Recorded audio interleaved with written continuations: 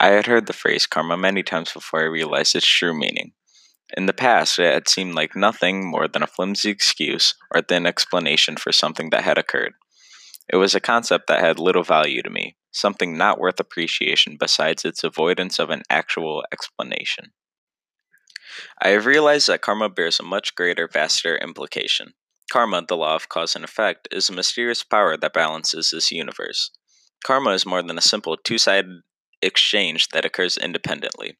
Karma refers to all actions made by an individual, whether through their body, words, or thoughts, and how these actions result in consequences in the future. No matter the magnitude, these actions carry repercussions. The culmination of actions and reactions, as comparable to Newton's third law of motion, is what forms existence. The incredible nature of karma was made apparent to me through soccer. I have been playing soccer ever since I was a little kid. Though I have continued to play soccer, I have held varying levels of investment in the sport. Over time, it really struck me how the less invested I was in the sport, the worse I performed. Even though I may have been practicing the same amount of time, my mind and thoughts were not truly invested. At times, I really just did not care much about it at all. As I realized that there was a connection between my mental attitude towards the sport and my execution therein, my mind searched for an explanation of sorts. My mind wandered to karma.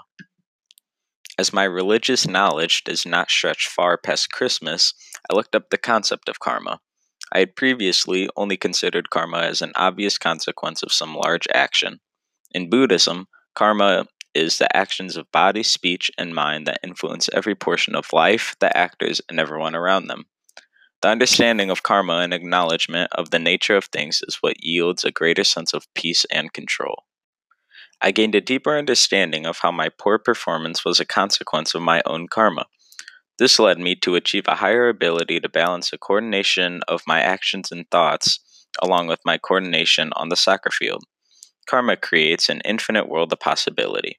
My actions in present day can determine how future events play out.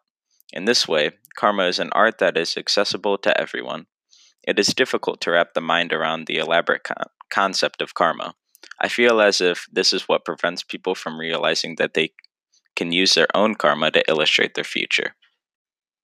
Though soccer revealed to me the implication of karma, I struggle to act on this knowledge in every aspect of my life. Since each and every tiny event procures another event, the acknowledgement of each occurrence would be an astonishing feat. However, this I believe. I believe that karma defines life. I believe that things happen for a reason. I believe in life that is more than a series of random events. And I believe that there is a larger power that surrounds us and shapes us. This power is karma.